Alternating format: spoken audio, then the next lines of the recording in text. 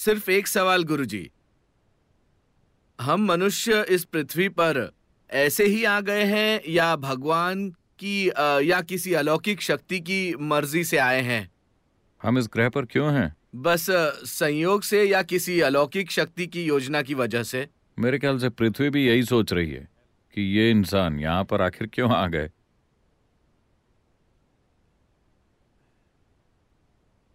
देखिए,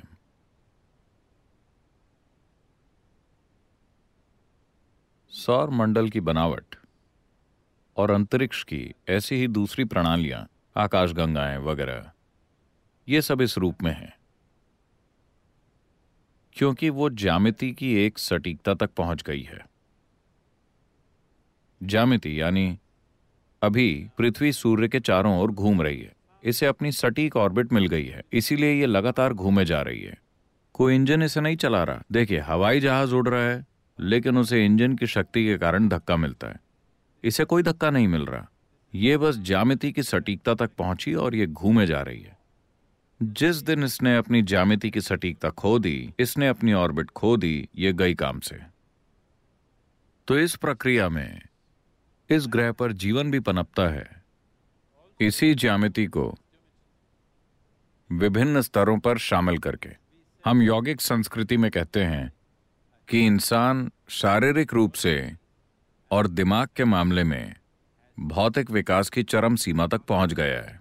यानी कि लाखों सालों के बाद ऐसा नहीं होगा कि आपके सिर से एक सींग निकल आए, जैसे कि पूंछ गायब हो गई, कुछ और गायब हो जाए। ऐसा नहीं हो सकता। हम ऐसा एक खास संदर्भ से कह रहे हैं। आज मॉडर्न न्यूरोसाइंटिस्ट्स भी ऐसी ही बातें कर रहे हैं। वो कह रहे हैं कि इंसान के दिमाग में न तो न्यूरॉन का आकार बढ़ सकता और न ही अंदर की वायरिंग बढ़ सकती है, क्योंकि भौतिक नियम इसकी अनुमति नहीं देते। लॉज ऑफ फिजिक्स इसकी इजाजत नहीं देते। मैं इसकी गहराई में नहीं जाऊंगा। इसे सरल शब्दों में कहें तो हम इसे यूं देखते हैं। आपका जन्म, इस ग्रह पर सारा जीवन सौर ऊर्जा पर चलता है ना? हाँ, ये सूर्य की ऊर्जा है जो ये सब कर रही है। साथ ही साथ चंद्रमा के गोल घूमने और चक्कर लगने का भी हमारे ऊपर प्रभाव पड़ता है। समुद्र का स्तर भी चांद की गति के साथ कम ज्यादा हो रहा है।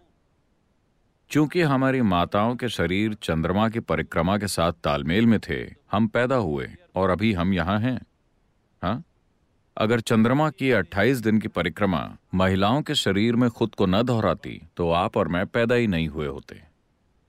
तो चूंकि ये उस हद तक पहुंच गया है, हम कहते हैं कि भौतिक नियम इस हद तक पहुंच गए हैं कि इस ग्रह पर जीवन अब और विकसित नहीं हो सकता। आपके पास जो कुछ भी है, आप उसका पहले से बेहतर इस्तेमाल कर सकते हैं। उसी तकनीक का इस्तेमाल करते हुए हमने पहले साधारण फोन, फिर स्मार्टफोन और फिर आईफोन बनाया। इसी तरह हम इसका बेहतर इस्तेमाल करना सीख सकते हैं। लेकिन मूलभूत भौतिक नियम इस प्राणी को और विकसित होने की इजाजत नहीं देंगे। तो क्या यह संयोग से हो गया? नहीं। विकास का सिद्धांत, आप चार्ल्स डार्विन को जानते हैं, जिन्होंने कहा कि आप बंदर थे? मैंने नहीं, उन्होंने कहा। अगर आप विकास के सिद्धांत को देखें, जिसे सिर्फ 150 साल पहले ही प्रस्तुत किया गया था, हम हजारों साल पहले ये कह चुके हैं। मतलब, क्या आप 10 अवतारों के बारे में जानते हैं? कम से कम 9 तो आप जानते होंगे जो आ चुके हैं। पहला क्या है? मत्स्य अवतार। मत्स्य अवतार का मतलब है मछली या पानी का जीवन। इस ग्रह पर जीवन की शुरुआत पानी के अंदर हुई। अगला अवतार क्या है? कूर्म अवतार, एक कछुए की तरह उभयचर, आधा पानी में और आधा जमीन पर। अगला है वराह अवतार, सुअर या जंगली सुअर। सभी स्तनधारियों में से जंगली सुअर एक ऐसा जानवर है जो अपने शरीर के साथ बहुत मजबूती से जुड़ा होता है। हम जंगल के पास रहते हैं। हम देखते हैं कि आदिवासी लड़के हिरण को एक छड़ी से मार सकते हैं। अगर आप उसे एक छड़ी से मारते हैं तो वो मर जाएगा। गली के कुत्ते हिरण का शिकार कर सकते हैं, पर जंगली सुअर को मारने की आप कोशिश करके देखिए। उसे मारना इतना आसान नहीं है। आप उसे गाड़ी से ठोक दीजिए, उसकी रीढ़ की हड्डी टूट गई, फिर भी वो चला जाएगा, वो रुकेगा नहीं, क्योंकि वो शरीर से मजबूती से जुड़ा होता है। उसका जीवन बहुत शारीरिक है। तो जीवन का अगला रूप था वराह अवतार। इसका सीधा सा मतलब यह है कि सृष्टि के रचयिता की पहली अभिव्यक्ति थी मछली, फिर एक कछुआ, फिर एक जंगली सुअर, अगला है नरसिंह, आधा आदमी आधा जानवर, अगला है वामन, एक बौना आदमी, अगला है एक पूर्ण रूप से विकसित लेकिन भावुक होकर धीरज खो देने वाला इंसान परशुराम, अगला है एक शांतिपूर्ण इंसान राम, अगला है एक प्रेम करने वाला इंसान कृष्ण, अगला है एक ध्यान में मग्न इंसान Buddha. The next is supposed to be a mystical being yet to come. माना जाता है कि अगला दिव्यदर्शी होगा जो अभी तक आया नहीं है। ये बिल्कुल डार्विन के विकास के सिद्धांत की तरह ही है ना?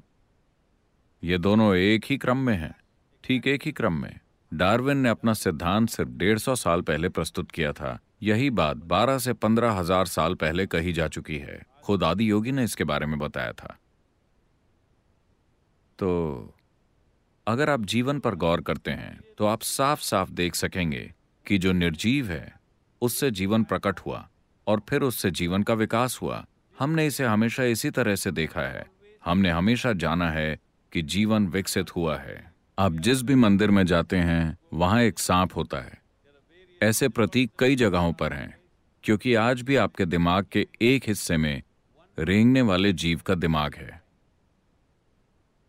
आप जानते हैं कि आपके दिमाग का केंद्रीय मुख्य भाग अभी भी रेप्टिलियन ब्रेन है और यह आज भी काम करता है।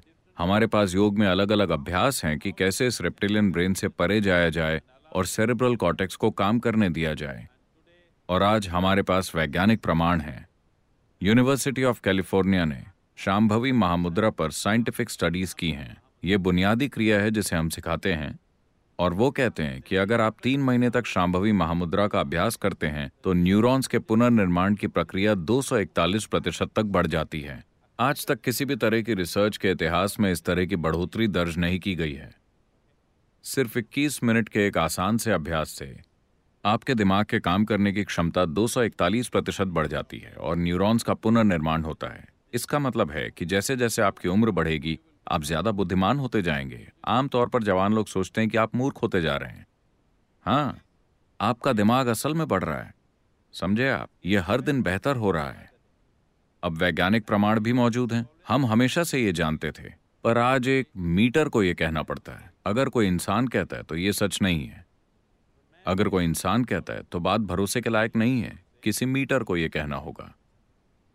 अब मीटर भी कह रहे हैं कि बस 21 मिनट का अभ्यास करने से आपका दिमाग असल में बढ़ रहा है। और आप मीटर पर यकीन मत कीजिए, आप बस 3 महीने तक ये अभ्यास कीजिए और देखिए, आप पाएंगे कि अचानक आपका दिमाग कितना स्पष्ट और कितना तेज हो जाएगा।